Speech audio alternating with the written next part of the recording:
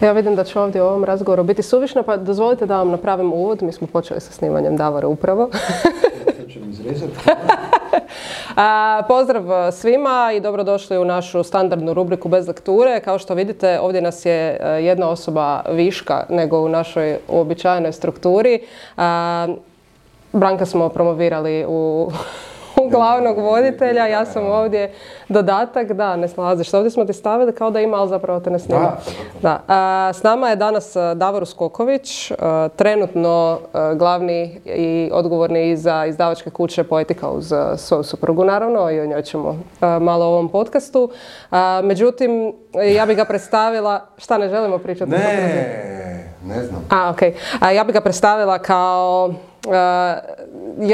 jednu veliku knjišku mangu iz naše industrije i jedva sam ga zapravo nagovorila da dođe na snimanje danas, a jedan od glavnih njegovih uvjeta da dođe je bio da uz mene kao voditelj bude njegov dragi i bivši kolega i prijatelj Branko Matijašević. Naravno, Branko je udovoljio tom zahtjevu, tako da ćemo Branko i ja danas u našoj opuštenoj, ležernoj maniri popričati malo s Davorom i nadam se da će vam se svidjeti taj koncept. Davore, dobrodošli i hvala što ste nam se pridružili. Hvala što ste me pozvali. Ja sam očekivala da ćete se usprotiviti onom kad sam rekla knjiška manga, međutim niste i drago mi je da nije bilo tu prigovora, jer ćemo vas danas... Činjenice, da. Danas ćemo vas tako predstaviti. Ne znam koliko ste poznati široj publici, pa bih ovim putem da se za početak mrvicu predstavite tko ste, što trenutno radite, a onda ćemo od početka vremena pa do danas. Književna manga. Dobro. Predstavio sam se. To je to, ok. Dobro, ajmo onda od početka. S tim da evo, moram dodati da sam ja svoju profesionalnu karijeru započeo kao profesor književnosti. Ja sam završio jugoslavistiku, profesor sam hrvatskog jezika i književnosti i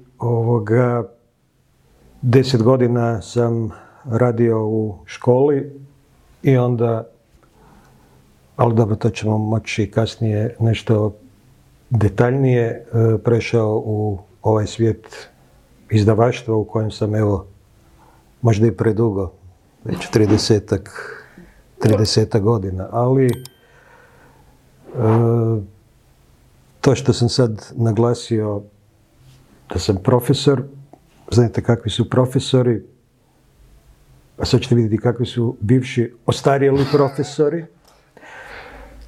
Dakle, uvijek željni poučavati, pa me slobodno prekinite kad to postane previše dosadno. Zato je tu i Branko, jer kad sam razmišljao uopće o dolasku, bez, dakle, pomoći, odnosno nekoga tko će malo unijeti svježinu, pa biti zabavan, onda je tu moj bivši kolega, ja mislim, najbolji izbor. Iznenadilo bi vas, ja kad očekujem od Branka da bude zadovoljan, on me u principu iznevjeri, a kad očekujem da bude ozbiljan, što sam rekao, zadovoljan? Ali nisi ni zadovoljan dok sjediš tu, a kamoli zabavan. A kada ga očekujem da bude ozbiljan, tipa kad pričamo o dobitnicima Nobelove nagrade, onda se pokaže u svom punom sjaju. Ali evo, ja ću odmah kao profesor postaviti pitanje, i to ne jedno danas. O Bože. Aha. Ali evo, pa za oboje, ali možda prvo Branka kao kolegu urednika, ili čak više ono što sam ja, jer doduše još uvijek piše u impresijima knjiga urednik, ali možda je preciznije reći da sam ja i od samog početka zapravo publisher. Branko će sad vrlo lako objasniti gledateljima i bolje od mene tko je zapravo publisher u izdavaštvu. I koja je razlika između publishera i urednika, ali nije to bilo prvo pitanje. Prvo pitanje je zapravo književna manga. Zapravo manga to je izraz dosta stari. Čudi me da si ga ti upotrijebila. Ja ne znam da li uopće mlađe generacije koriste, znaju ja isto malo. Tko je manga, ali znaju nešto drugo. Znaju za mange. To sam htjela reći. I sad ja tebe, Branko, pitam, i tebe, Sanja, da li u Hrvatskoj postoji izdavači mangi? Ja nisam vidio to. Možda negdje, ne, izdavač mangi kao... Ne. Nisam. A da li je to tebi pomalo čudno? Pa meni malo je, ali sam toliko udaljen, već smo pričali mi o stripovima i o mangama, sam toliko udaljen od tog svijeta, nikad nisam uspio zaći unutra, pa sam jednostavno to stavio sa strane, nek se s tim kao bavi neko drugi. Ali čudno je u smislu s obzirom na popularnost toga,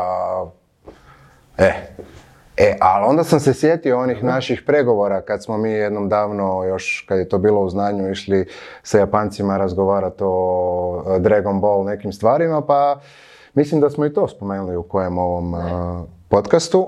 Ok, nema veze, uglavnom bili su pregovori s Japancima i pregovori su vrlo uspješno završili sa zadnjom rečenicom da se vidimo za godinu dana, u smislu da oni malo razmisle.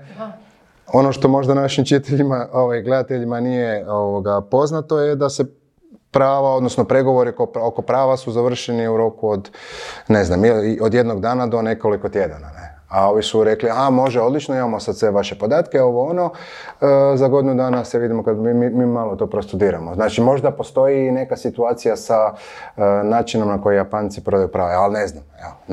Ali čudno mi je, malo s obzirom na ogromnu popularnost. Tako je, pa možda smo dali nekome ideju od izdavača, budući da kada promatramo top liste u Europi, svuda. Dakle, ali doslovno svuda, među najprodavanijima su svakako mange. Ne? Iznenadit će vas da sad sam bila na Beogradskom sajmu knjiga, pa smo pričali s našim partnerima iz Lagune i Delfija, oni su tek nedavno počeli prevoditi mange i to pretpostavljam da su išli zato što isto kao i mi nabavljaju mange za svoje posjetitelje i kupce.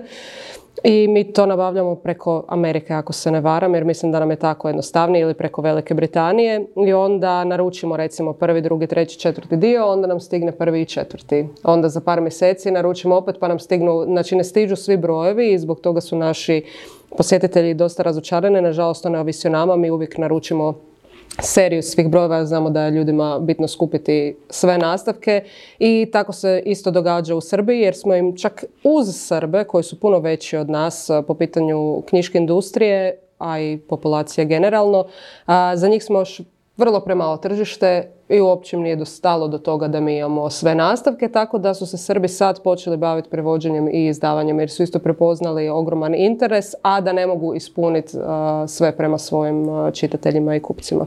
A što se tiče izraza knjiška manga, to moram dati priznanje našoj agenciji Luna i Točka s kojima surađujemo oko raznih stvari, pa i tako po pitanju naziva rubrika za našu knjišku emisiju Gutači knjiga i tamo imamo knjiška manga, Branko je urednik između ostalog te emisije. To su klasici. Pa on zapravo stavlja klasike među njih i onda mi je to ostalo u glavi, a mislim da je bio vrlo prikladan naziv i u vašem slučaju. A ja ću pokušati, ja vidim da vas dvojica ćete definitivno pričati više nego što ću ja pričati, a ja ću nas pokušati držati u okviru razgovora ovog podcasta, pa da ne krenemo tako o knjiškim mangama i vrlo nekoherentno. Ja bi se voljela opet vratiti na početak i na vašu karijeru i sami ste rekli da ste bili profesor 10 godina, pa me u principu zanima zašto ste se tada odlučili za taj karijerni put i kako je on krenuo. Je li vas zanimala književnost pa je to bilo zato ili možda bio nekakav drugi poriv? Pa nakon srednje škole upisao sam najprije pravni fakultet, a godinu dana kasnije filozofski. I logičan izbor je bio ili komparativna ili jugoslavistika kad je riječ o književnosti. Izabrao sam jugoslavistiku, ona je bila jednopredmetna, ne znam, možda sam tad mislio da je to i lakše, ali za razliku recimo od komparativne književnosti, jugoslavistika je davala nešto konkretno, odnosno zvanje profesora hrvatskog jezika i književnosti, odnosno mogućnost zapošljavanja u školama, što nije bilo moguće za one koji su završili komparativnu književnost. Dakle, oni nisu mogli raditi u školama. Znači, bila je nekakva ljubav prema književnosti, ali i ljubav za podučavanjem, ili? Pa ljubav prema književnosti je naravno počela puno prije i nije mi se teško sjetiti dana kad sam se upisao prvi put u knjižnicu. Dakle, to je bilo 1969. godine i prva knjiga koju sam posudio to su bili Orlovi rano lete Branka Čopića. Od tada pa do završetka fakulteta stvarno uz ono što mi je također bila obsesija, to je nogomet, pročitao sam stvarno jako puno knjiga i to je bio moj svijet. Dobrim dijelom mene su odgojile knjige. Branko, imaš li tako? Potvrđujem. Ne, razmišljam kad ovako pričate, ja sad isto razmišljam kako je meni to sve bilo malo drugačije, malo ovo uvijek me je zanimalo, ali nikad nisam imao tako jedan jasan slijed u smislu knjige, pa onda neki put, pa škola, pa ovo, tako da o tom sam malo isto sam razmišljao i ne sjećam se sigurno datuma kad sam se prvi put upisao u knjižnicu, ali znam da je to bilo u Zaprešiću. I mislim da sam zapravo, mislim da sam posudio one, tu negdje je bilo, ako ne prva, bio je onaj Fantomas i bilo je Avanture barona Münchhausena. Tako je, dakle, serijal o Fantomasu je bio osnova, jel? Bilo na Tarzanu, dakle, moj dobri prijatelji, tada najbolji prijatelji iz tog vremena, dakle, nas dvojica smo 3 puta tjedno išli u knjižnicu u Dubravi, koja više, ta baraka u kojoj je bila knjižnica ne postoji. Sada je to naravno puno reprezentativni objekt, kulturni centar, koji interesantno do dana današnjega nije do kraja završen. 40-50 godina poslije, kada smo slušali prije 40 godina, sutra faktički će biti. Dakle, malo se to oduljilo, jel? Tako da smo bili stvarno pasionirani čitači. Naravno, u ono vrijeme nije bilo mnogo mnogo. Uopće se ne može pojmiti sad šta se događa. Pogotovo mlađi ne mogu to ni pojmiti. Od same činjenice, ne znam da vrlo dobro se sjećam, dakle, televizije sa jednim programom. Međutim, mi smo tada od recimo, nije vezano direktno s knjige, još imali kina, ne? Znači išlo se u kino. Dakle, ja sam živio u Dubravi. Dakle, ja sam dečko iz Dubrave. Redovito od 4, 6 i 8 bile su predstave u kinu Bratstvo i mislim da sam isto tjedno bio barem 3 puta Ako se dobro sjećam, u ono vrijeme kad je kino, znači kad su filmovi dolazili, to je bilo redovito s nekoliko godina zakašnjenja, bar u moje vrijeme. Godina? Da, to znači ako je film vani objavljen u Americi, 83. onda je kod nas došao u 85. Ali ne znam da je to bilo pravilo, ali znam da se tako događalo, sam ja tad koliko sam mogao pratiti. Pa sve je dolazilo, dakle, sa određenim zakašnjenjem, dakle, danas je potpuno to drugčije, dakle, faktički u isto vrijeme je sve dostupno i nama u Hrvatskoj. Ne?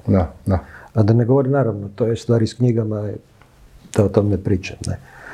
Ali, eto, uz nogomet, dakle, knjige su mi bile sve. Tome svjedoči i jedan vodič koji ste napisali, koji je doživio razna izdanja i razne dodatke, a to je nešto po čemu ste vjerojatno mnogim srednjoškolcima i danas jako dobro poznati.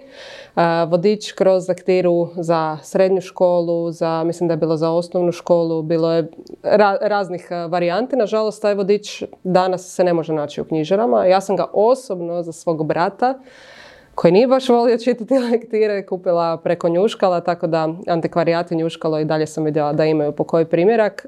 Kako je došlo do ideje za to? Drago mi je da ste ga donijeli upravo zato što ga nemamo. Taj sam ja imao, tu verziju. Dakle, tu verziju sam ja imao. Odnosno, to je prvo izdanje vodiča, odnosno, to je primjerak koji sam ja dobio kao autor, odnosno kao autor, radio sam s kolegicom Dunjom Merkler, i evo čuvam ga, slika iz te 91. je ta pas, imali smo psa, živjeli smo u kući, pas laje, izlazim iz kuće, šta je, i on u zubima drži ovoga vodič. Možete vidjeti, dakle, čekaj, to su... On ga je donio, naime, knjiga je dostavljena, ali niko se nije javio, ostavljene su knjige u dvorištu pred vratima i onda ga je moj Rex donio. Sad u tom trenutku mi je prošlo kroz glavu i to se sjećam, kakav je to znak. Taj Rex, oštećeni primjerak, što će biti s tom knjigom. Što će se dogoditi s tom knjigom. Ali možda je još interesantnije, a dogodilo se to, evo da odmah sad skočimo iz 91. do danas. 27 godina je ta knjiga koja je u međuvremenu, dakle, i u obimu narasla na 500 stranica i ima još 2 nastavka, odnosno lektiru za osnovne škole.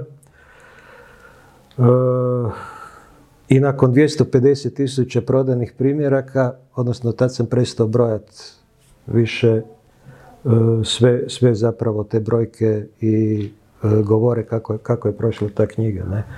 Sjećam se jednog sajma u Frankfurtu kada mi je jedna njemačka agentica, razgovarao s njemačkom agenticom, u tom trenutku je vodič bio na oko 40,000 prodanih primjeraka. Mi tako pričamo i ona pita koliko se prodala ta tvoja knjiga. Ja velim, ma dobro, to je za vas, ma niš posebno, 40,000. Onda ona mene pogledala i rekla, znaš šta, kod nas bilo? To je za Njemačku respektabilna brojka. Pa je. Ok, dakle, ali interesantno je zapravo možda gledateljima kako je došlo do te knjige. Ne? To sam i pitala. Da. 86. ja počinjem raditi u školi i to dan kako sam diplomirao, idući dan sam već dobio posao. To nije baš uobičajeno. To baš nije uobičajeno, ali moram dodati da sam do tada dobio otprilike već 50 odbijenica. Pokušao sam, naravno, u Zagrebu se zaposliti. Međutim, apsolutno nemoguće. Tako da je moje prvo radno mjesto bilo u Loboru, dakle u Hrvatskom Zagorju, a to je značilo ujutro sjest u autobusu 5 sati, vožnja do Zlatara, tamo malo na stanici čekaš i onda sa drugim autobusom do područne škole u Loboru. I naravno kad kažeš Lobor, pogotovo dakle ako iole poznaješ hrvatsku književnost, onda je, naravno, prve asocijacije su na Matoša i njegov esej oko Lobora. I onda, dakle, o Loboru sam ja znao preko Matoša. Po nešto, ne? I onda taj prvi susret, ali moram reći da rad u takvoj jednoj seoskoj školi, dakle, mene je to vratilo jedan potpuno nepoznati drugi svijet. Onda doslovno sam se osjećao kao da sam se vratio u 19. stoljeće tamo, ne?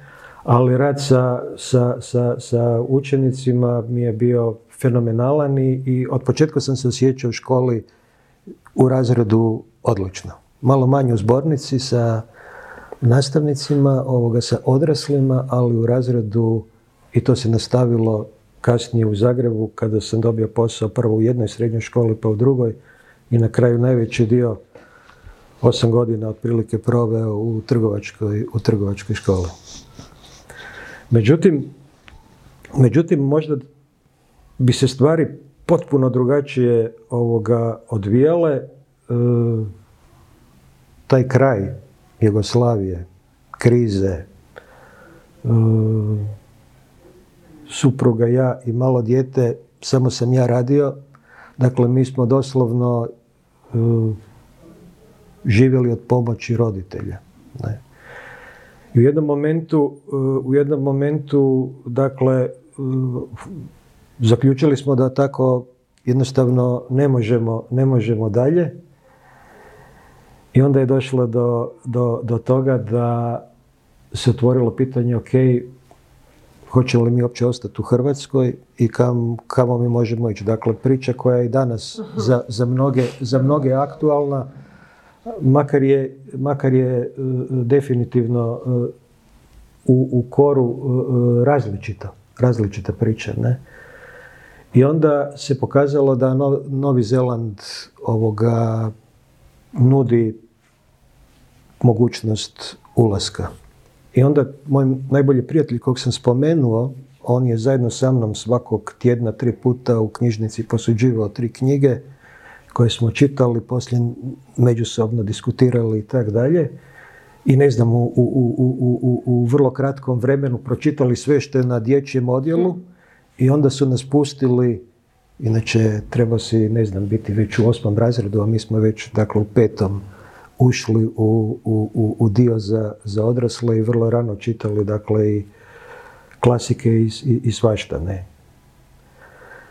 Međutim, dakle, otišli smo jednog dana u Ljubljanu, tamo je bila ta agencija preko koje su se organizirali ti putevi, taj put A kao posrednici upravo to. Za emigraciju. Za emigraciju. Da, za emigraciju. I onda je mene uhvatio strah, jer ja sam dosta nesiguran, strašljiv. Ma nije nego dečko iz Dubrave, znači što dalje od Dubrave?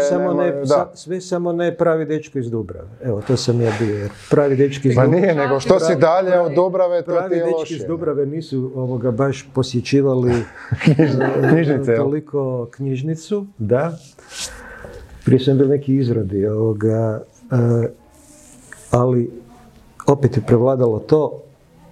Moj prijatelj je otišao gore i za 3 mjeseca je bio na Novom Zelandu. Ja nisam izašao iz auta. I vratili smo se u Zagreb. Vi ste njega čekali dok je on otišao se gore prijaviti i vi se vraćate i niste se ni prijavili. Tako je, on i njegova supruga su se prijavili, a ja iz straha ostao sam i nisam otišao gore. 3 mjeseca kasnije, zašto nisam otišao? Zato jer ja sam imao sliku da na Novom Zelandu me očekuje ili rad u nekoj tvornici ili u restoranu, i jako slab muškarac iz Dubrave nisam se usudio, rekao sam, ja to neću moći. Pravi muškarac iz Dubrave ide i može. Interesantno što će se pokazati sa mojim frendom koji je bio profesor filozofije i književnosti. Dakle, ista struka, ista priča. Ne? Oni su otišli. Ne? Sad, dakle, ja sam ostao, ali ostali su i problemi koje sam spomenuo. Dakle, jednostavno nismo mogli spojiti kraj s krajem. Ne? Znači, svaki mjesec bi bili u minusu. Ne? Legendarna scena kada se vozimo u Zastavi 750, staroj 15-20 godina, vukovarskom. Dakle, to sam si mogao priuštiti, Fiću 20 godina starog. Bila je nedjelja i točno tamo kod MUP-a, dakle na križanju Vukovarske i Savske, pred semaforom ja počinjem usporavati, s lijeve strane prolazi tramvaj, jedanput buka, lom. Ja se okrećem, mislio sam nekome udario auto iza, ne? I dok okrećem glavu vidim kotač koji ide cestom, okrenem se, prolazi tramvaj i vidim lica ljudi zabezeknuta koja gledaju. Ne? Znači, nama je otpao kotač u vožnji, srećem usporavao sam već prema semaforu. Supruga je izašla iz auta sa našim sinom od 3 godine u naručju. I nakon toga, dakle, ja sam morao ozbiljno razmisliti o sebi. Kotače mi otpadaju. O nama. Friend je otišao u Novi Zeland i u tom trenutku krajnjeg očaja meni pada ideja za vodič kroz lektiru. I za knjigu. U 3 mjeseca samo tipkam, pomogla mi i kolegica koja je i koautorica na tom prvom izdanju i onda dolazi drugi interesantan zapravo dio. Da bi objavio sam knjigu te 91. To mi je bio plan. Uh-huh. Bilo mi je potrebno 10.000 maraka. To je puno. To je puno. Za malo mlađe slušatelje i gledatelje to je bilo oko 40.000 kuna, jel da tečaj bio 1:4, ne? Ne znam točno, ali tad je to bilo puno. To je bilo puno, to je bilo sigurno 10.000 eura danas. Da, znači puno, više nego... Sigurno. Da. Ali dakle, puno. Uh-huh. Za nekog možda nije bilo puno. Za nas ne da je bilo puno. Za mene tada. Nego daleko previše. Ne? Dakle, moglo se posuditi 10.000 maraka. A pazi, još nemaš, otpadaju ti kotači, Otpadaju ti kotači, poznat si po svojoj hrabrosti, odlučnosti, samopouzdanju i tako dalje. Ne? I onda ništa. Međutim, listajući novine, naiđem na oglas. Interliber, odnosno, onda je bila intergrafika. Spoj,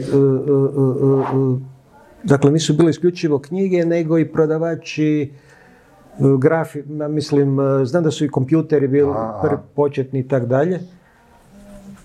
Nikad čuo za tu firmu, ali koja je napisala ako ste autor, javite nam se. Potencijalno. I ja se javim. I to je bila prva knjiga, dakle, firme koja se do tad bavila hardverom, prodajom hardvera i tako dalje. I s ovom knjigom je završila ta prodaja hardvera i od tada, u idućih 10 godina, ta firma je postala ozbiljan izdavač. Kada sam se dakle upoznao sa vlasnikom, bilo je 3 zaposlenih, kada sam izašao iz nje, bilo ih je preko 30. 9 godina kasnije. Da. O kojoj firmi se radi? Pa radi se o firmi Sysprint koji je dakle kao izdavač izašao iz, da sad ne parafraziram jednu poznatu izreku, da smo, stotinjak naslova u međuvremenu objavljenih i tako je zapravo, ja sam ušao u izdavaštvo ajmo reći kao autor. A onda, nakon te prve knjige, oni su onda planirali jedan naslov Dr. Spock. A on je dječji? Da, odgoji njega djeteta, to je poznato. I onda sam ja na toj knjizi bio lektor. Dakle, lektor, korektor i na kraju ajde izaberi ti neku knjigu i tako je krenulo ozbiljno i velim, Sisprint je bio jedna apsolutno respektabilna kuća koja je se dizala strelovito i moja prva velika ljubav koja se ne zaboravlja. I tako, evo, tako sam ja ušao, dakle, kad pitanje kak ući u izdavaštvo, različiti su putevi. Ovo je moj put, dakle, koji se sigurno razlikuje od nekog drugog. Ne? Mislim, meni je zanimljivo... Znači, nije odlučivala ni diploma nekakva, ni to, nego jednostavno ušao kao autor.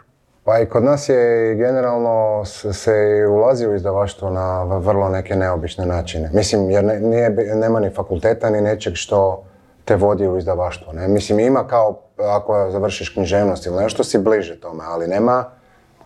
Ima, ja mislim, u Osijeku nakladništvo, možda ja sad mislim nešto, kao... ali to je ono, ko zatvoreni neki... Ja samo mogu reći, dakle, spomenula si Osijek i nakladništvo, mislim da je ta stvar pokrenuta u Rijeci. Možda sam u krivu. Ne, nisi, ja mislim, nisi uopće u krivu, ne. Nego to prije jedno 10 godina pokrenuto u Rijeci i mislim da je taj odsjek ugašen u međuvremenu. Ali ono što ne znamo, recimo, što je sa tim ljudima ili ovima koji su završili u Osijeku, koliko se njih, ako postoji taj studio, zaposlilo u izdavaštvu. Pa nije fora završio to, a radi kao... Pa ja sam... turistički vodič. Ali bacio pogled i malo surfao po internetu i vidio sam kao koji su to predmeti bili koji se tamo slušaju. I tu sam donio nekoliko knjiga, a evo ove baš su vezane uz to pitanje. Branko će ih i prepoznat. Između ostalog jednu koju si mi ti posudio, pa ću iskoristiti, je sada ovdje da za nekoliko riječi, onda ću ti i vratiti nakon silnih godina. Dakle, Publishing for Profit, ne? Book Business Inside Book Publishing. Garantiram da samo pročitati ovu jednu knjigu vrijedi više nego taj studij. Ne? Pa čak ni vani ne mislim nigdje da postoje nekakav studij koji ti završiš i onda si kao znalac izdavaštva. Ne, to je samo... Čekaj, ali nisu dvije moje od ovih? Sad ćeš dobiti treću gratis. Jedno, ovo je ovo, pa evo, ako je to tako, a moguće da je, treću ćeš dobiti. Sad ću ja vidjeti, ali tu... Jer ovo moj, jer vi radite ovakve uskličnike? Ne bih rekao, da. Dvije su moje, ove moje, ali dobro, nema veze. Ček, pa to je moj rukopis. Ček, vi ste prepisivali? Kaj sam... Ne, šalim se, ovo je moj rukopis. To je tvoj rukopis i to si ti podcrtavao. Tako je. Jer ja recimo, naime, uvijek kad uzmem neku knjigu, ja podcrtam sve, onda ju stavim negdje, onda kad ljudi listaju kao, viš kako si ti to, ni ne pročitam generalno previše, ne. Dobro, čitanje sa lovkom u ruci. Pa da. Evo, ovo vam vraćam. Hvala lijepo. Da. Ajde, mogu bi ti nešto pitati? Ma ne, sad me ovo podsjetilo isto da sam ja ove knjige kupovao ja sam završio ekonomiju i htio sam, eto vidiš šta, htio sam ući u izdavaštvo i niko me nije htio zaposliti Znači, uopće nije bilo razgovora o tome, a to je vezano za putevi kako neko dođe u izdavaštvo. Znači, ja sam pisao okolo mailove, vukao izdavača za rukav, tražio veze. Sjećam se jednom kad sam Dragu Glamuzinu, kad sam uspio doći do njega, on je bio glavni urednik u Profilu. Onako, u smislu ono, jer mogu ja razgovarati s vama, bilo šta ću raditi. Znači, uopće nisam mogao ni primirisati izdavačkoj kući i onda sam nešto malo novaca dobio u stavštinu i rekao idem ja krenuti sam i onda sam kupovao te knjige prije nego što sam se zapravo zaposlio u izdavaštvu kad sam osnovao neku svoju izdavačku kuću, ali ovo što je Davo rekao, znači te stvari unutra, pola ove knjige od toga da malo počneš razmišljati o tom šta se to uopće događa, što znači, evo, ovdje imamo publishing for profit, ne? Ova knjiga se zove publishing for profit. Ono što sam ja u svojoj, kraćoj karijeri u izdavaštvu vidio je da je ovo zapravo uvredljiv naslov na neki način za dosta hrvatskih izdavača i pisaca, a eto, generalno mislim da to nije problem, ne? Dakle, bilo bi jako dobro da netko i prevede ovakvu knjigu, jer dobro si rekao, pogotovo oni koji zanima, koji se možda vide u tom svijetu, zapravo imaju vrlo pogrešnu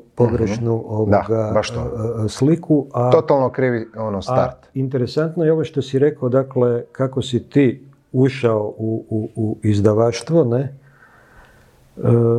Dakle, ja moram stvarno, Branko i ja smo radili dosta dugo skupa u nekoliko, 7-8 godina. Da, isto meni je s vremenom to. Da, vi još bolje te godine, ja... 7-8 godina smo radili skupa u nekoliko izdavačkih kuća. I dakle, Branko je završio ekonomiju, ne?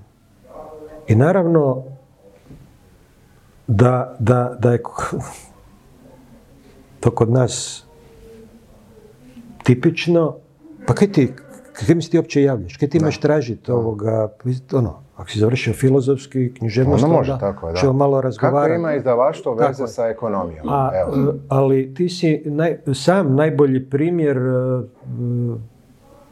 s obzirom na to kako si se pokazao kroz izdavačke kuće u kojima si radio, u kojima smo radili, kao jedna vrlo, dakle, kao jedan itekako uspješan urednik. Dakle, ali dobro, ne govorim ovo da hvalim Branka, ponajmanje sebe ili tak dalje, ne. Mogu ja sebe hvaliti? Ne. Dalje, nastavite. Nemoj, molim te prekidati. Branko to zna da onda se stvari zakompliciraju. Kad me se prekine, jer ja jedva lovim ovu jednu liniju. A moramo ako ne želimo sjediti u 3 sata. Pa želimo. Želimo? Da. A to, evo vidiš, Branko, molim te, nastaviš. Ne, meni su ovo sve užasno zanimljive teme, a to je kako ući recimo u izdavaštvo. Ovdje smo imali jednu situaciju koja je simptomatična bila. Ono što treba istaknuti da govorimo recimo o ulasku sa jednom knjigom koja je iz totalnog nekog očaja nastala i postala, ako ne najveći, onda jedan od najvećih bestsellera u Hrvatskoj. Otkad Hrvatska postoji, ova moderna, jel tako? Opet bez neke hvale. Znači, 250.000 primjeraka neke knjige, to, domaćeg autora, ne znam. Ja se sjećam zadnje koja je bila najveći bestseller je bio Mirjana Krizmanić. I to je bilo negdje 100-120.000 primjeraka, to je bio onaj, kako se zove, Tkanje života. Takvih knjiga sad više nema, ne?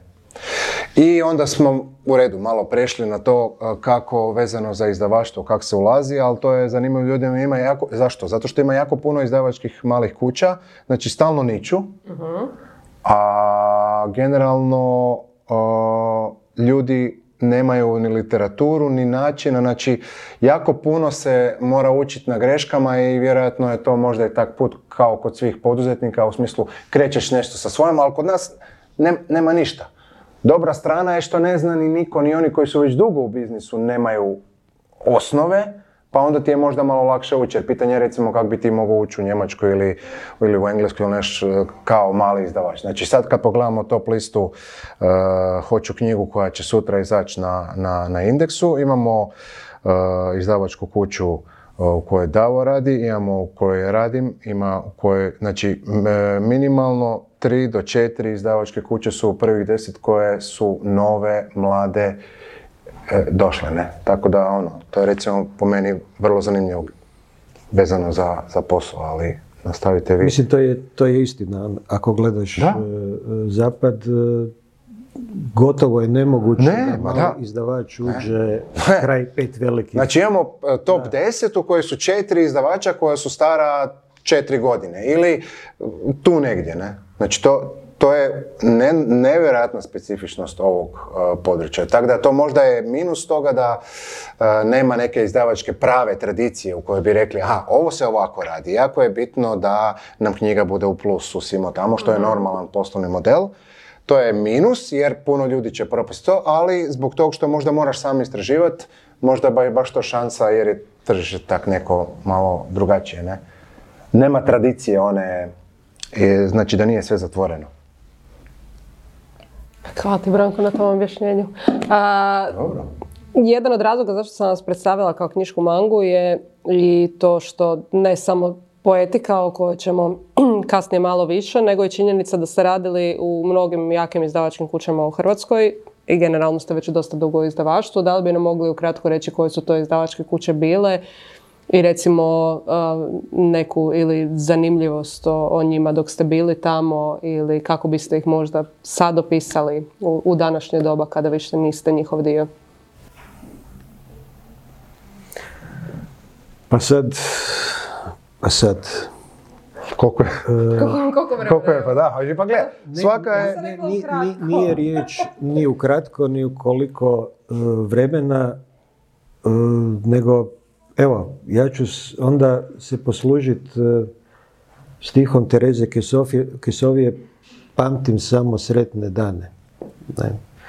Znači, bilo je u tom poslu i uspona i padova, i boljih dana i loših, ali uvijek sada kad gledam sa nekakvim odmakom, u svim tim kućama sam naučio nešto novo.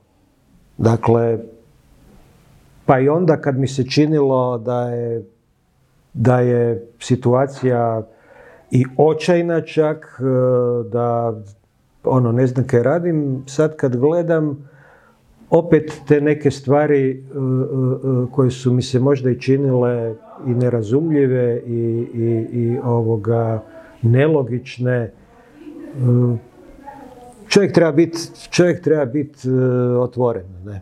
Treba biti otvoren, to je jedna od ključnih stvari i s jedne strane možda zvuči kao fraza o tom nekakvom permanentnom obrazovanju, ali definitivno ako želiš, moraš se razvijati jer ništa nije statično, ne? Sve teče. Ja se moram vratiti malo jer ja znam tu Davorovu priču, pa onda... Ti si bio dio nje? Na jedan dio mali. Uglavnom, znači evo ono što me zanimalo, znači bio je prvo Sisprint, ili tako? Tako je. Nakon toga je bio Mozaik. Tako je. Nakon toga je bilo Znanje. Nakon toga Profil. Pa Fokus i sad Poetika. I Egmont. I Egmont. Ja sam odlično. Ono što bi možda... Da li postoje neke specifičnosti o svakoj izdavačkoj kući koje bi bile, ne znam, da se istakne ne kao njena priča, jer baš smo sad mi pričali dok smo prije nego što smo ovo krenuli, to je da svaka izdavačka kuća ima unutar sebe posebne specifičnosti, ako se dogodi određeni hit, mijenja potpuno priču i tako dalje. Znači, da li od ovih izdavačkih kuća u kojima ste radili do Poetike, ima neka specifičnost koju biste voljeli istaknuti, koja vas je možda izgradila, koja je bila neka stepenica za dalje, kao izdvojeni neki događaj, ne znam, situacija, knjiga, bilo što? Ok, ali ajmo ovako. Mislim da od prve izdavačke kuće pa evo do poetike danas, kod mene postoji jedan zajednički nazivnik. Krenut ću od njega i onda pokušati tu dodat ovo što si me pitao, a to je specifičnosti kuće. Ne? Ali u čemu je što je zajednički nazivnik? Ne? Dakle, ja sam u svakoj od tih izdavačkih kuća zapravo kretao od nule. Evo sad ću to... Ne, smijem se jer mi je... Znači, Sisprint kao izdavačka kuća nije postojao. Ne? Kreće se sa vodičem, dakle, Sisprint postaje i izdavač. I idućih 100 naslova, 97 sam ja izabrao. Ja sam rekao, ja sam publisher, a ne, to trebamo još razjasniti. Naravno, ja se stalno imam to u glavi, znam. Publisher, a ne urednik. Da. I zato i mora biti ispočetka. Možda će zvučat neskromno, ali brojke o kojima smo isto govorili nešto pokazuju.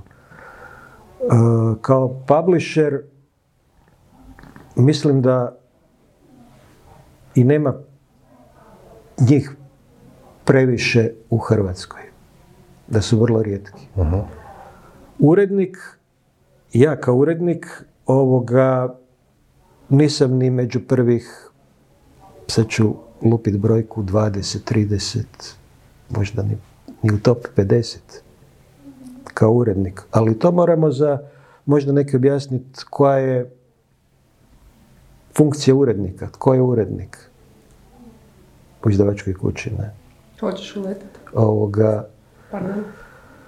Dakle, dolazim na poravnatu zemlju i smišljam strategiju, smišljam sistem i gradim od temelja. Gradim zapravo jedan program i gradim tu izdavačku kuću. To je sigurno, dakle, kad je riječ o Sisprintu. Kad je riječ o Mozaiku, tu bi neko trebao odmah skočiti. Aha, kak Mozaik? Pa Mozaik je bio velika izdavačka kuća i prije neke ste vi bili. Točno. Apsolutno. Međutim, ja i u Mozaiku ne ulazim u njihov sustav do kraja. Odnosno, otvara se poseban odio. To je bio odio školskog programa. Dakle, sve osim udžbenika. Udžbenike nisam htio nikad raditi. Ni u Sisprintu, iako sam došao iz škole. To je politika. To me nikad ne zanimalo. Nakon toga znanje. Još veća tradicija. Od kad je znanje? Međutim, kada sam ja došao u znanje je bilo pred stečajem. Znači, opet faktički ostalo samo ime. U profilu na poziciji glavnog urednika bio sam formalno godinu dana, ali nakon 3 mjeseca već je bilo jasno da ili neću tu više raditi, ili će se trebati napraviti nešto drugo, i tada na moj prijedlog vlasnik ga prihvaća i Branko i ja zapravo radimo nešto što se zove imprint. Dakle, opet od nule. Nećemo sad govoriti što je bilo nakon godinu, dvije, gdje vlasnik kaže to nisam doživio u svojoj karijeri, bogatoj. Jel? Nakon toga Egmont, koja je isto renomirana kuća sa zacrtanim programom, ali tamo se otvara opet nešto s čime Egmont do tada nije radio. Poetika naravno nije postojala, tako da je opet se radilo od početka. Samo da razjasnimo kod Egmonta, je to bio Puls, ajmo reći biblioteka unutar Egmonta, koja se bavila pretežno, za razliku od Egmonta, naslovima za odrasle, s obzirom na to. I ona je nastala... Tako je. Tako s vama, ne? Tako je. Znači uvijek je neki A isto tako imamo i taj imprint u profilu Fokus, Fokus komunikacije, koji su se odvojile kasnije i postala zasebna firma. koja danas odlično radi. Da. To je, sad možemo samo na kratko šta znači publisher, ne?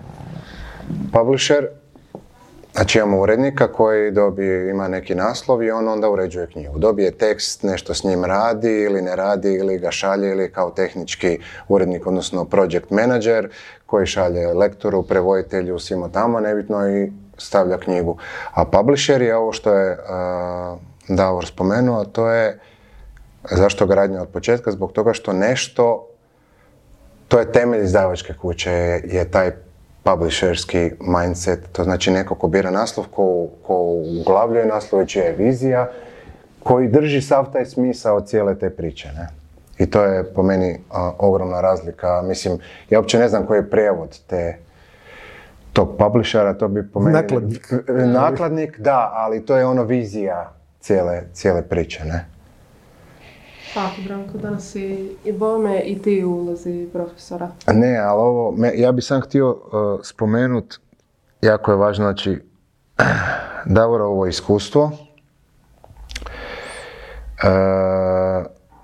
je nevjerojatno bogato od, ne znam, klasične književnosti, Nobelovaca, svega, ali tako je to bilo.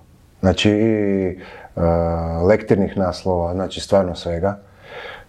Dok istovremeno imamo sad najnoviju poetiku, izdavačku kuću, koja po meni u prosjeku, znači u odnosu na broj objavljenih naslova, broj hitova, čak bi rekao ono mega hitova koji su, mislim mega hitova, ogromnih hitova, nevjerojatan je taj razmjer, ne? Nevjerojatan. Znači kad bi sad ti pogledao, mislim, ja to moram istaknuti, možda sam se malo ubacio, ali kad bi ti pogledao koliko ste vi objavili naslova, ne znam.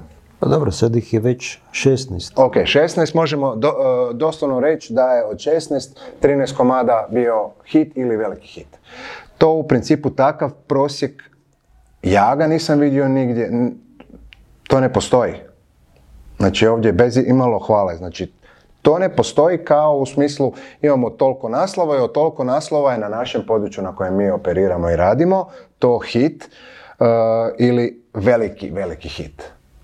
Tako da sam bi to htio istaknuti da je to jedna specifičnost koja, recimo, zašto ovo govorim? Zato što da sad ti dođeš van na, recimo, Frankfurtski sajam knjige ili negdje razgovaraš sa bilo kojim izdavačem, sa bilo kojim publisherom, sa direktorom Random House ili negdje, on kad bi pogledao ovu situaciju rekao bi šta se ovdje događa, ovo je na razini nemogućeg, evo, i to sam samo htio se ubaciti. Kako birate hitove, Davore? Pa moram prvo komentirati Branka. A nemojte mi proturječiti kad znam šta pričam, da. Se komplimentirate me. Ne, nije to, nego pa... Uzmimo bilo šta. To nije ni algoritam, mi imamo u ono vrijeme sa Harryjem Potterom, znači govorimo o broju objavljenih naslova i unutar tog broja koliko ima hitova. Ti možeš imati, ne znam, 50 naslova, od tog su 2-3 hita ili nešto, ali ovdje je. Mislim, imamo top liste, imamo sve, znači uopće ne... Možete mi samo proturječiti ako mi kažete ovo nije istina, jer brojke ne pokazuju da je to tako. Upravo to. Znači, ipak nije takav 13, nego je 12. Dobro, ispričavam se. Ali ti znaš ovoga da ja više volim što nije dobro. Naravno, pričate ona 3. Da, koliko su veliki.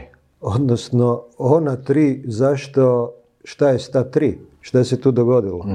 I ti si, ali evo, mislim, mi smo stvarno dobro funkcionirali, sad si mi komplementiramo, znam ovoga... Pa zato smo i dobro funkcionirali, znaš, kako si ti dobar, to zvuči odvratno, ko sluša, gleda i tako dalje, ali evo, neću se suzdržavati.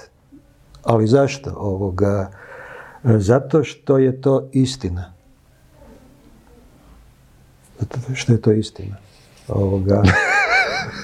Ali, znači mene zanima zašto ova 3, odnosno ovih 5 naslova nisu ono što sam ja mislio da će biti.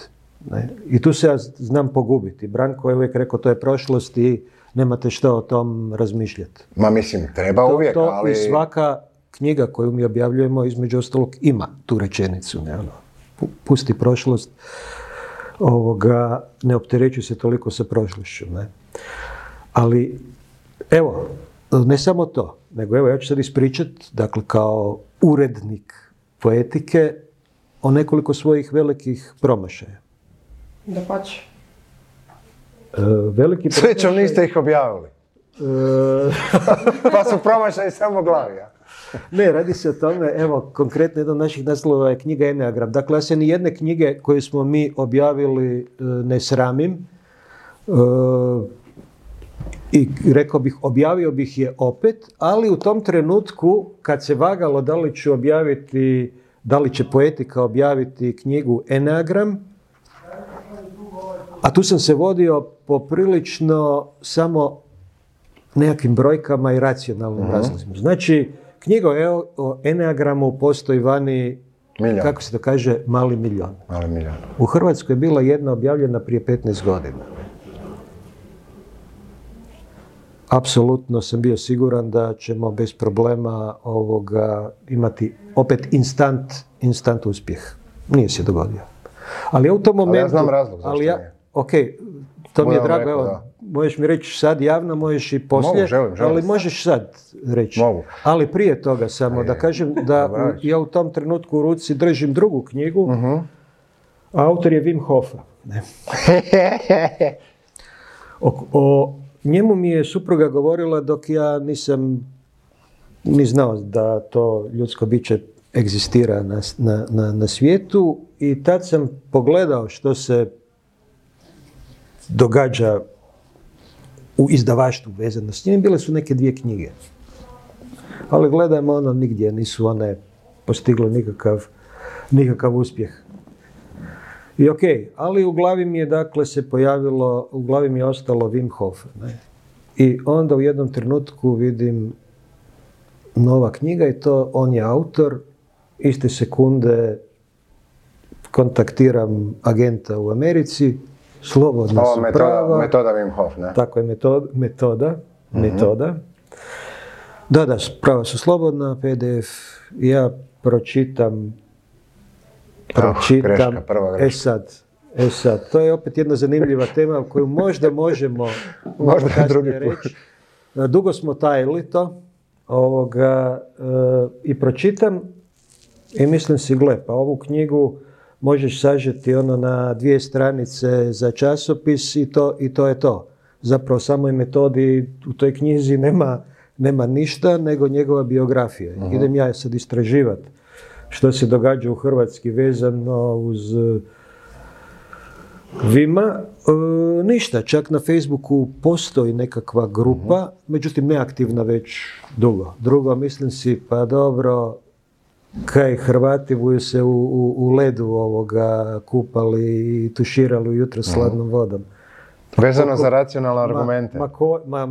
Ko je lud? Mislim, ok, nisam ja pravi veliki Hrvat, ali s hladnom vodom se bome rijetko tuširam.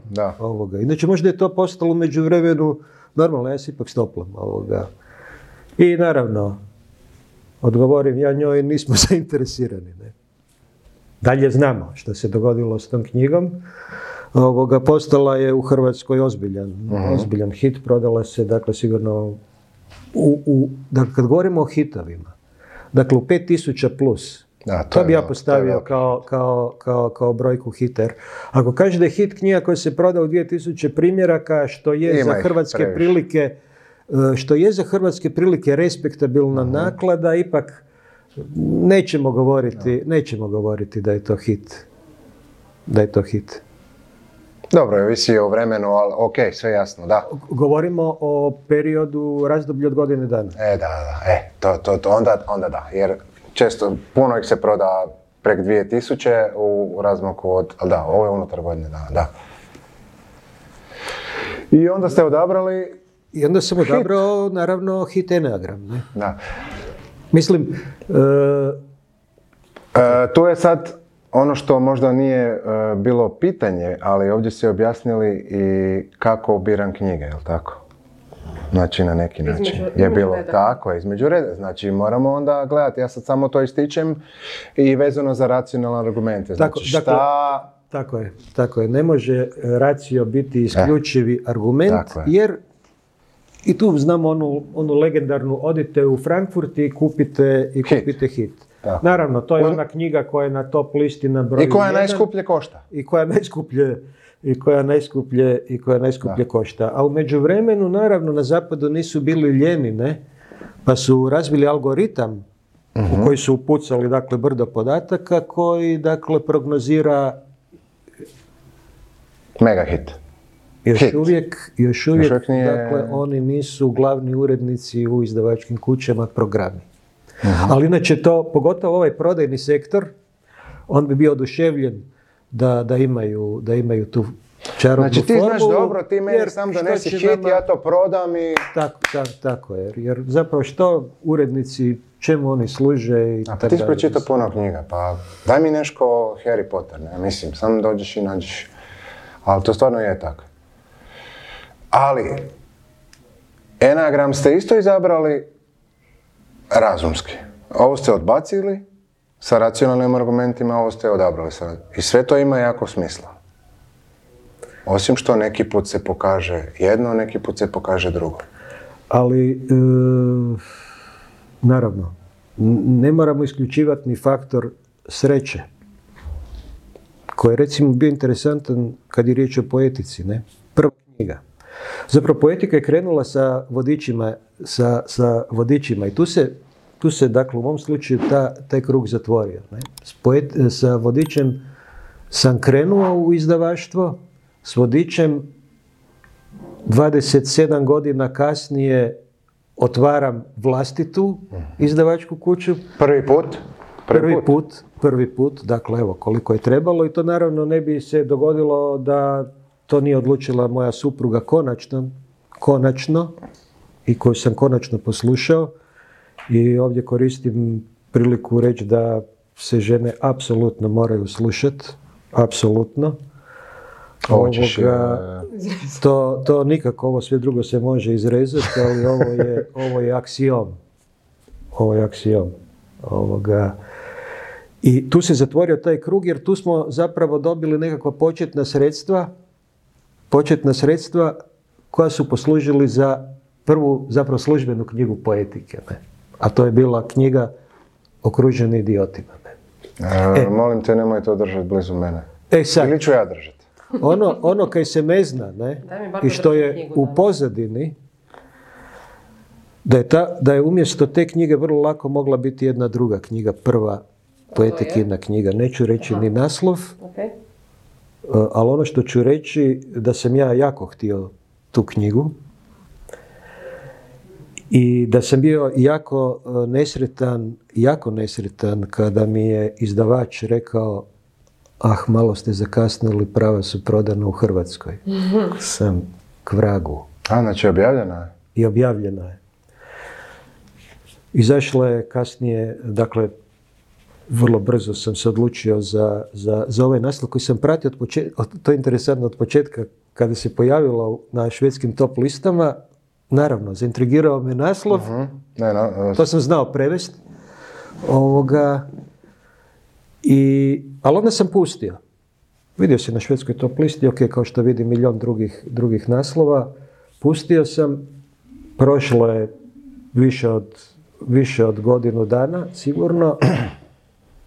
Nisam uspio dobiti prava za knjigu koju sam htio. I onda sam išao razmišljati kaj. I odem na stranicu agenta za tu knjigu. 35 zemalja je kupilo prava. I onda čitam. Ova zemlja, nema Hrvatske. Iste sekunde, bilo je 10 na večer, šaljem upit agentu. I što je još čudnije, odnosno riječ je jednoj maloj agenciji, koja mi je odgovorila u roku pola sata. Jer da je velika agencija, naravno ima svoje radno vrijeme i ne bi nikad dobio takav odgovor, a i oni bi drugčije postupili. I agentica mi kaže, gledajte, bio je četvrtak, evo sjećam se točno i koji je dan bio, u ponedjeljak sam mislila poslati to našim podagentima za Hrvatsku. Ja sam rekao, evo, ponuda stiže. Dakle, poslao sam na ponudu i idući dan smo dobili prava. Ne. Malo netipično ovoga i imali smo sreće što agentica je dala povjerenje zapravo izdavačkoj kući koja faktički tek kreće, naslov, nema ništa. Ovo je naslov koji bi sigurno izazvao aukciju hrvatskih izdavača, jer nakon 35 ili 40 da, dovoljan je pogled na... Dovoljan je pogled. Ne moraš biti pametan. Ne moraš biti upravo to. Pa da, ono kažeš samo malo, ovo je... Tako je, i mislim da neskromno da nije pogriješila što je dala poetici taj naslov. A tu sad mogu otvoriti u zagradi još jedan jako zanimljiv podatak. Mislim, mene je šokirao broj. A to je, dakle, autor nakon godinu dana je došao u Hrvatskoj i mislim da je u Hoću knjigu ili gdje je. Je, bio je tu. Tako nešto. Da, u ovoj, možda dole, ono. Dakle, u Hoću knjigu imao promociju, ali u vožnji s aerodroma razgovaramo, koliko ja mogu na engleskom razgovarati sa ljudima, sjećam se kako smo na Trgu žrtava fašizma kružili ova građevina i onda to je, kak se kaže, otprilike tako bio razgovor, ali ovo o čem ću reći, to je, dakle, iz prve išlo, dakle, pitam ga, a nije tajna, rekao, a koliko se primjeraka knjige prodali u Njemačkoj? Koliko ste primjeraka prodali knjigu u Njemačkoj? Zašto sam ga to pitao? Ne zato kaj me sad zanima koliko u Njemačkoj on proda knjige. U Švedskoj je prodao do sad već 1 milion primjeraka. Dakle, svaki 10. je kupio knjigu u Švedskoj. Ne? Dakle, fenomen. A pitao sam ga to zato što su Njemci koji su poznati po tome kako rade naslovnice po svoje, stavili na naslovnicu 4 životinje. Interesantno je, poslije će poetika preći na životinje. Ali stavili su, dakle, 4 životinje, promijenili su naslov. Ja sam mislio, to nije dobar, to nije dobro. To nije dobro. A vidim i broj komentara na Amazonu, čitatelja. Jeste prodali više u Hrvatskoj nego oni u Njemačkoj? Da. Dakle, mi smo prodali u Hrvatskoj više primjeraka nego u Njemačkoj. Što je... To je nepojmljivo? Dakle, mi smo prodali, a sada ću reći broj. Evo. Dakle, ja ne tajem ni brojke od poetike koji broj primjeraka mi prodajemo. Što se taje u hrvatskom izdavaštvu zapravo? Često. U tom momentu, dakle, nakon godine dana preko 10.000 u Hrvatskoj. I zato kažem da ni agentica nije bila razočarana. Naravno. A u Njemačkoj koliko? Evo, Branko, koliko su oni prodali? Sad već znaš da je manje od 10, ali... 4.200. To sam ja sam htjela oko 4. Ti si htjela... Pa daj onda kuć, pa svi reći, kad ja nešto kažem pametno... 4.000. Ali ja nisam znao. Ali to Branko nije znao, dakle nisam znao da ste... Znači ja ne znam ovo što sam se ubacio, meni niste pričali ovo priču. Ali to je samo jedan dokaz i kako smo mi funkcionirali. Dakle, mi smo doslovno na razgovorima s agentima, Branko je bio taj koji govori, jel? A šta ću, ja sam govorio šta mislite, ne? Nisam, ali znam da to zvuči sad, da mnogi neće vjerovati. Ostao ga stari čovjek tu već isklapilo priča, ne znam koliko gluposti. Star čovjek iz Dubrave još. Pa je to još jedna glupost, ali mi smo doista komunicirali bez riječi. Da, to se zove telekineza. Ajmo se onda mrvicu izaći iz poetike. Kad već pričate nekoliko puta ste spomenuli i taj vaš zajednički rad i tako dalje. Mislim da bi bilo zgodno reći koje ste najpoznatije knjige zajedničkim snagama objavili kada ste radili skupa. Pa evo, Branko je tu. Pa, Jon Esbo, s time da je, ja sam došao tek kasnije, ali recimo da je uspjeh Joan Esboa bio kasnije. Ja znam da sam došao u znanje da je Davor kupio odjednom onu oslovansku trilogiju, jel tako? Da su bile na istom ugovoru, se sjećam, čak znam da je bila cifra minimalna. Tako je, ali evo kako sam izabrao, dakle, Nesba? Imali smo ove racionalne razloge i tako dalje. Mislim, ne znam baš ni švedski. No. Ali on je naravno, piše na norveškom. Nema veze, ali švedska je agencija. Ali dobro, Irak, Iran. Švedska agencija, tako. Pa je, da. Osim toga, baš sa norveškim nisam puno bolji od švedskog. Da. Ali sam uspio pročitati nekako 10 redova u prospektu na engleskom. I to čak i brojke sam dobro pročitao. A to je da je Nesbo rođen 1960. Zašto je to meni bilo interesantno? Pa zato jer sam ja rođen te godine, ne? I onda sam pročitao da je on u mladosti igrao nogomet. Bome, ovoga i ja. Samo s tim da je on profesionalno igrao, ne? A ja to nikak nisam uspio. Onda sam pročitao da je on svirao. Imao bend. Što sam ja htio biti u mladosti. Dakle, ja sam bio na pravom mjestu u Dubravi, 1977. 78. Kad su se prljavci? Pa tada, upravo tada. Dakle, par 100 metara od moje kuće. Dakle, ja sam ih slušao na večer kako oni u garaži, u jednoj garaži sviraju onu svoju prvu stvar, televizor, i svaku večer. To je, dakle, prije prvog albuma, prvi singl njihov, zove se Televizori. To mi je jedna od najvećih frustracija iz mladosti, dakle, kak su svi uspjeli barem odsvirati ona 3 rifa Smoke on the Water na klasičnu, ja nisam uspio ni to. Eto. I sad ne znam više gdje sam krenuo, znači, pričamo, kako je izabran Nesbo, da. Tako je, ne, pa je bio uspješan u ovom. I druga stvar, dakle, sad je autor, pisac, ne, piše krimiće. A što sam ja isto cijelu mladost htio i pripremao se, biti pisac, ne. Dakle, ja sam kondicioniran za pisca. I ne samo sa prijateljem kojeg sam spomenuo, koji je otišao na Novi Zeland, mi smo proveli ne noći i noći, nego noći i noći, raspravljajući o književnosti, o književnim djelima, na jedan potpuno, dakle, drukčiji način koji nije uključivao jel to hit, jel se treba prodati neki u 5000, nego nešto sasvim drugo. Ne. Jedini problem, dakle, u to vrijeme, a i kasnije, bio je što ja nikad nisam ništa napisao.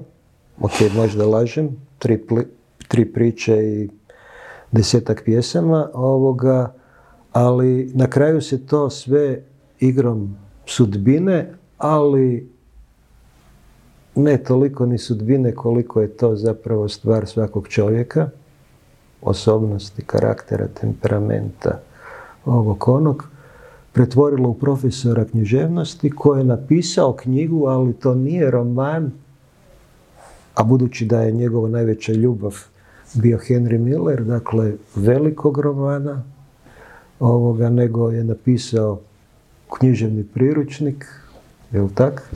Ali sve se kretalo, dakle, u tom svijetu knjige, ne. Tak sam njega izabrao. Rekao sam, pa to sam ja, odnosno, takav, to bi ja bio. Daj 3 knjige. Savršeno. Znači, imamo i racionalni pristup, imamo totalno iracionalni. Ne preporučam ovakav pristup nikom od urednika i tako dalje. A ti, Branko, možeš reći kako su se birale knjige u znanju za biblioteku KDS, a ja ću onda možda reći zašto. A kako su se birale? Da. Ne znam na šta mislite sad tu. Šta bi išlo unutra u tu biblioteku? Ne, kako su se birali naslovi, da.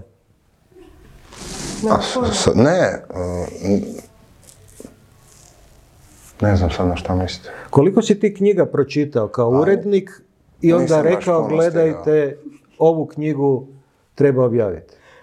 Pa, sjećam se da sam na nekima inzistirao i to su bili promašaji. One koje su mi se svidjele, koje sam pročitao. Baš sjećam ono kako se... Ja nisam serijski ubojica, tu sam obožavao i nije baš nešto bilo. Ostalo nisam baš previše pročitao. Dakle, tada smo za biblioteku KDS, dakle džepnu biblioteku, izabrali sigurno preko 100-tinjak, preko 100 naslova. Ne? Branko ni ja nismo pročitali gotovo nijednu. Da. To će se ljudi zgroziti, Davore. Ljudi će se sada zgroziti. Dobro. Da. Ljudi se nekad zgroze, ljudi se nekad oduševe. Nekad. To je život. Ali, 2 koraka naprijed. Dakle, kada sam došao u znanje, ravna ploča, iako je kuća... Ma nije ništa ostalo, ni logo nije ostao, samo naziv. Tako je. Znači, ni logo, iz grada. Iz grada. I ono što je trebalo napraviti, a što se uvijek u Hrvatskoj pričalo da je nemoguće, a to je džepna knjiga. I mi smo napravili džepnu knjigu savršeno. Prije toga nije postojalo u hrvatskom izdavaštvu. Pa je nešto u Jugoslaviji, August Cesarec... U hrvatskom izdavaštvu? U hrvatskom izdavaštvu je također se pojavila prije džepna knjiga, ali prva džepna knjiga u Hrvatskoj je ovo. To je ona lektira dostupna svima. LDS, a onda smo u znanju radili KDS. Znači, ovo su klasici, odnosno oni književni klasici koji su na popisu srednjoškolske lektire. Ovo je, dakle, džepna knjiga, ne? Džepnjak.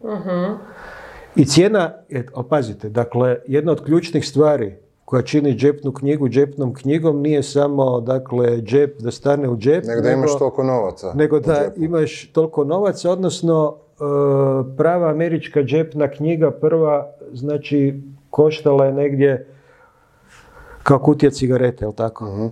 U znanju je cijena naše knjige bila 19,90 kuna ispod cijene kutije cigareta. I to, recimo, Marlbora poprilično ispod te cijene. To je savršena bila cijena.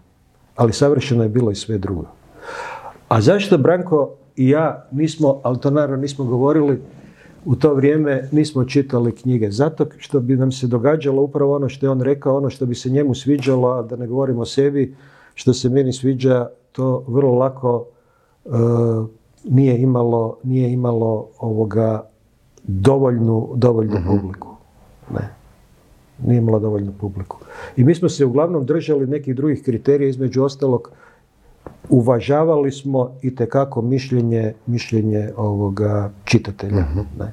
A to se kasnije itekako proširilo, evo sad ovog TikToka i tako dalje, koji neću komentirati, gdje velike izdavačke kuće, veliki knjižarski lanci njima TikTokeri imaju svoje, dakle, govorimo o knjižarama, je tako? Znači, s police TikTok je izabrao veliki izdavači svjetski, koji prije ne bi autora te knjige ni pogledali. Ne, uopće se ne bi mogli približiti u uredništvu. U krugu 50 km se ne bi mogao ne može se uopće približiti. Situacija se, dakle, u izdavaštvu promijenila. Da li na bolje, da li na gore, to me uopće, mislim, ne zanima, jer ja sam praktičar, dakle, nisam teoretičar. Ovo malo što teoretiziram, to je, dakle, kada pitaš ovog koji radi na građevini, kak sad to zmešate ovoga, pa malo, ono, tak, ne. Dotakli ste se sebe kao autora, što... Kao veliku mangu. Ne, To je gotovo sad. To je bilo na početku. Ne, nije, to sad ostaje meni. Kao značka. Jednu značku molim da ne mora svakom govoriti. Sljedeći put kad Davor dođe imat će svoju majicu i sjedit će u moj fotelji. Zahvalna sam na tome što ste se dotakli i vlastitog pisanja, odnosno kako ste rekli da niste zapravo napisali svoju knjigu, svoj roman, jer me to dovodi do... A misliš da... Da li bi mogla reći zašto? Pa možda... Ako si me pozorno slušala.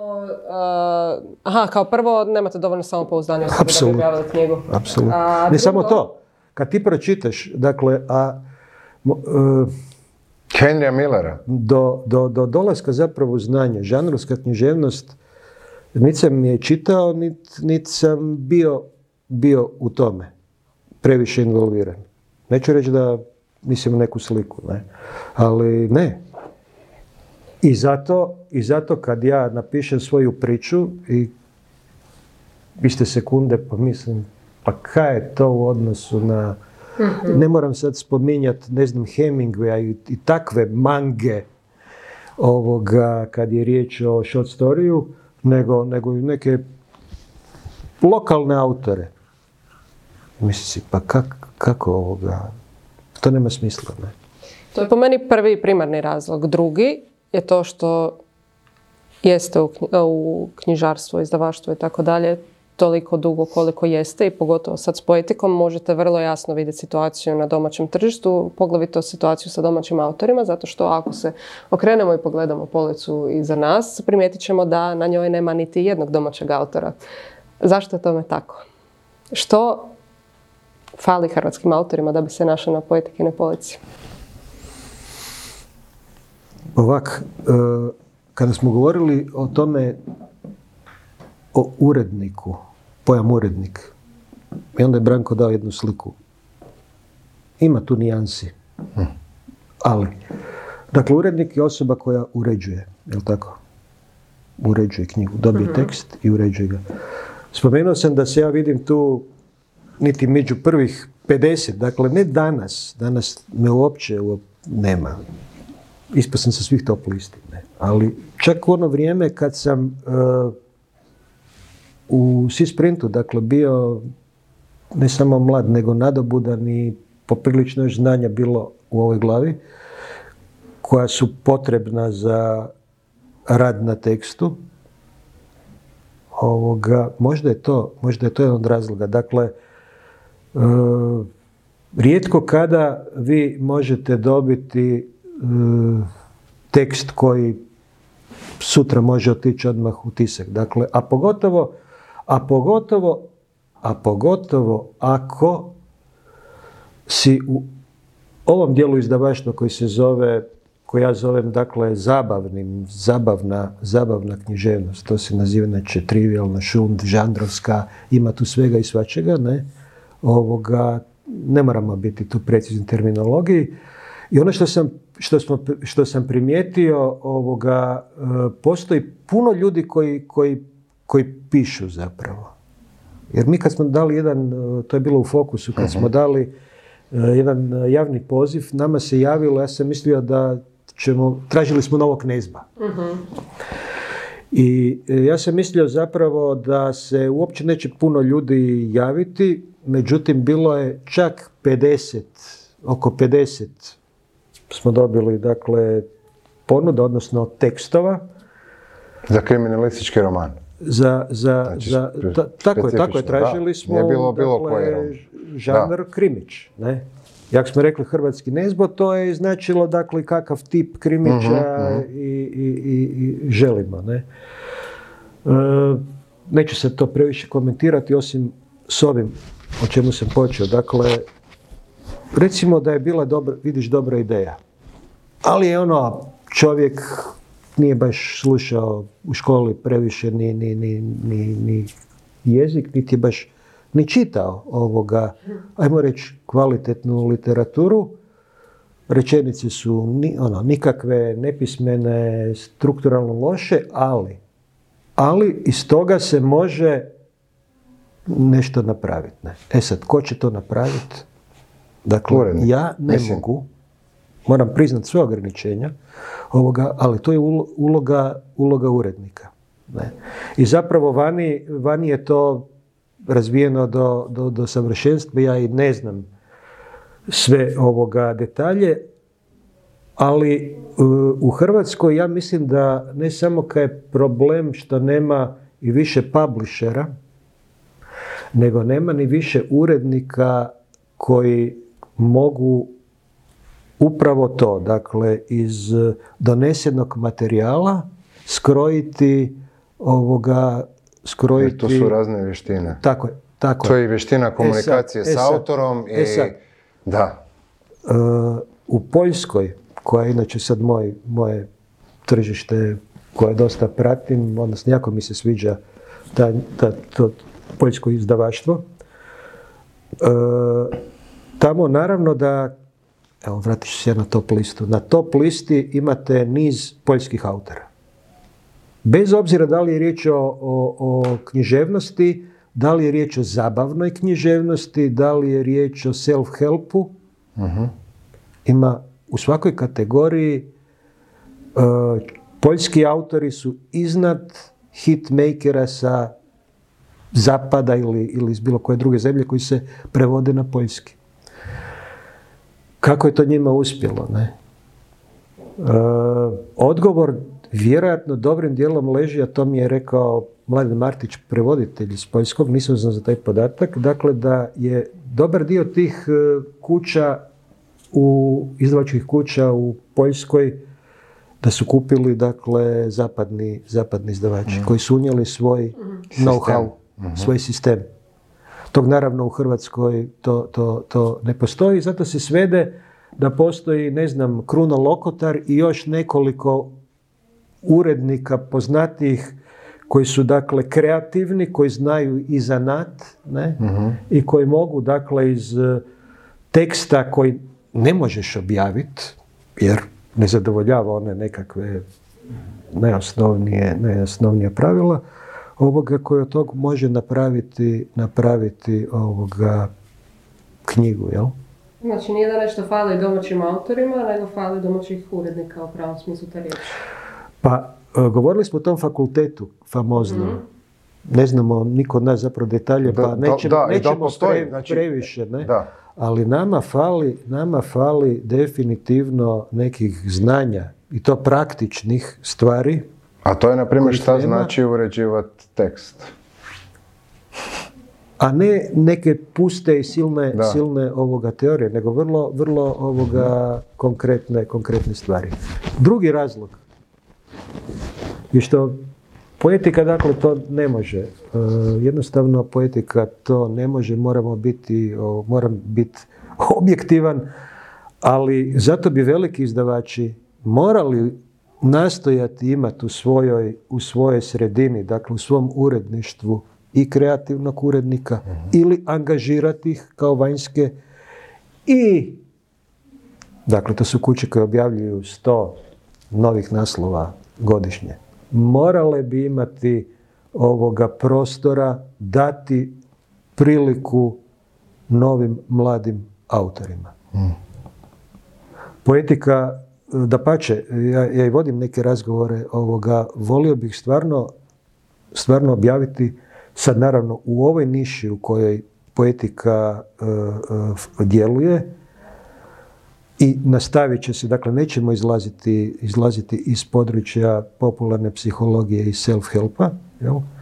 Bio bih presretan da jedan od naših idućih naslova bude domaća autorica ili domaći autor, ali velim, to nije tako lak posao. Mislim, i hitovi i autori se stvaraju. Pogotovo u ovom dijelu. Što nam poetika priprema u 2023?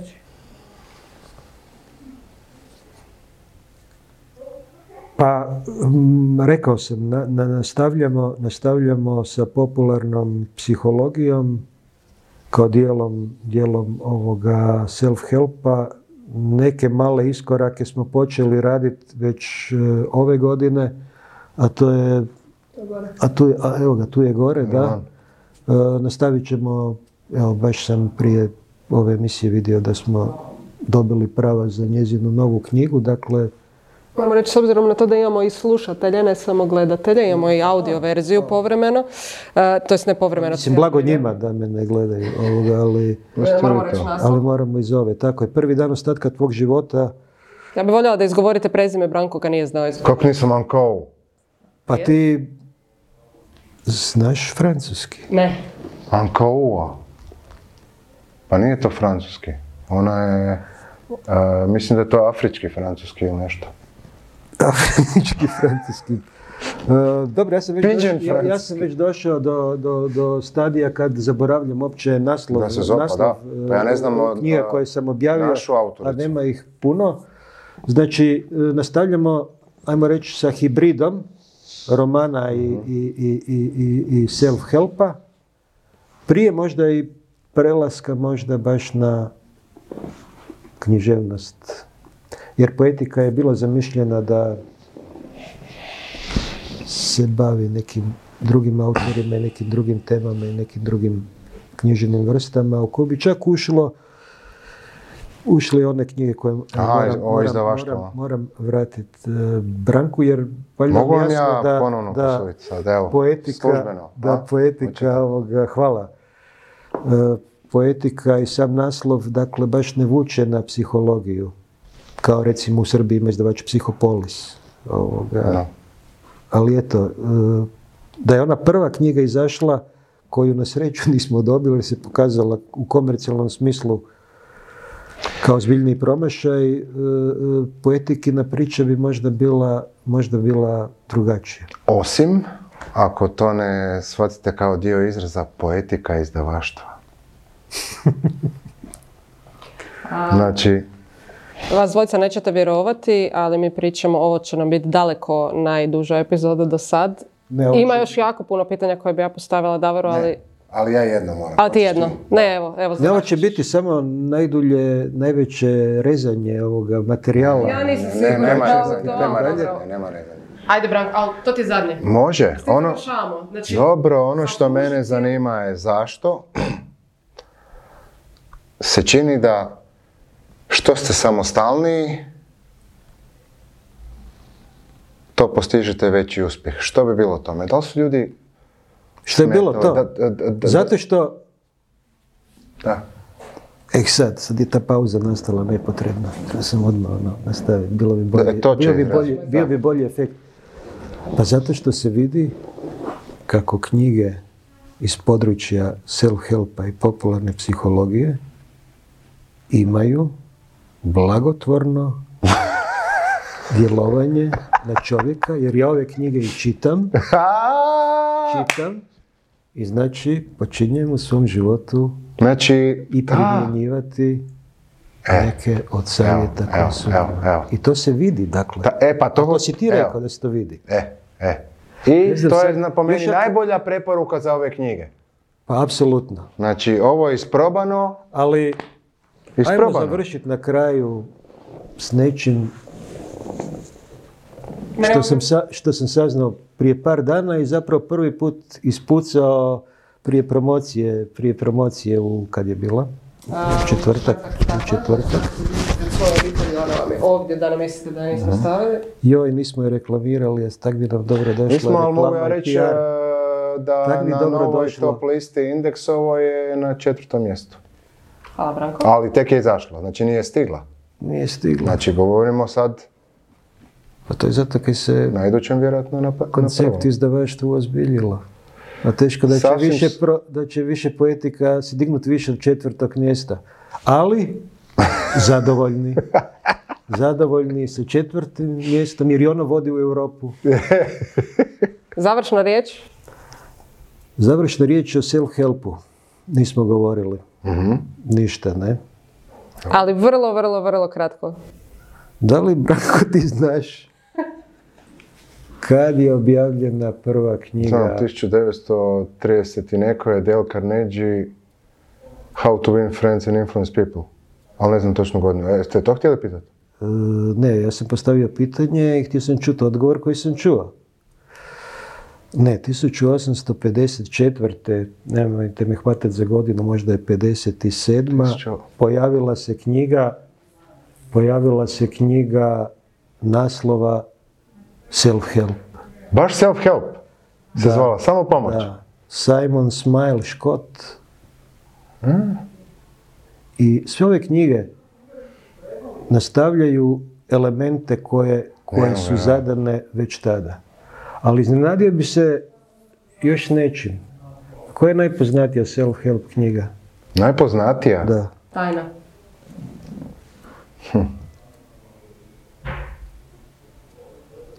Biblija. I to bi bilo sve od mene.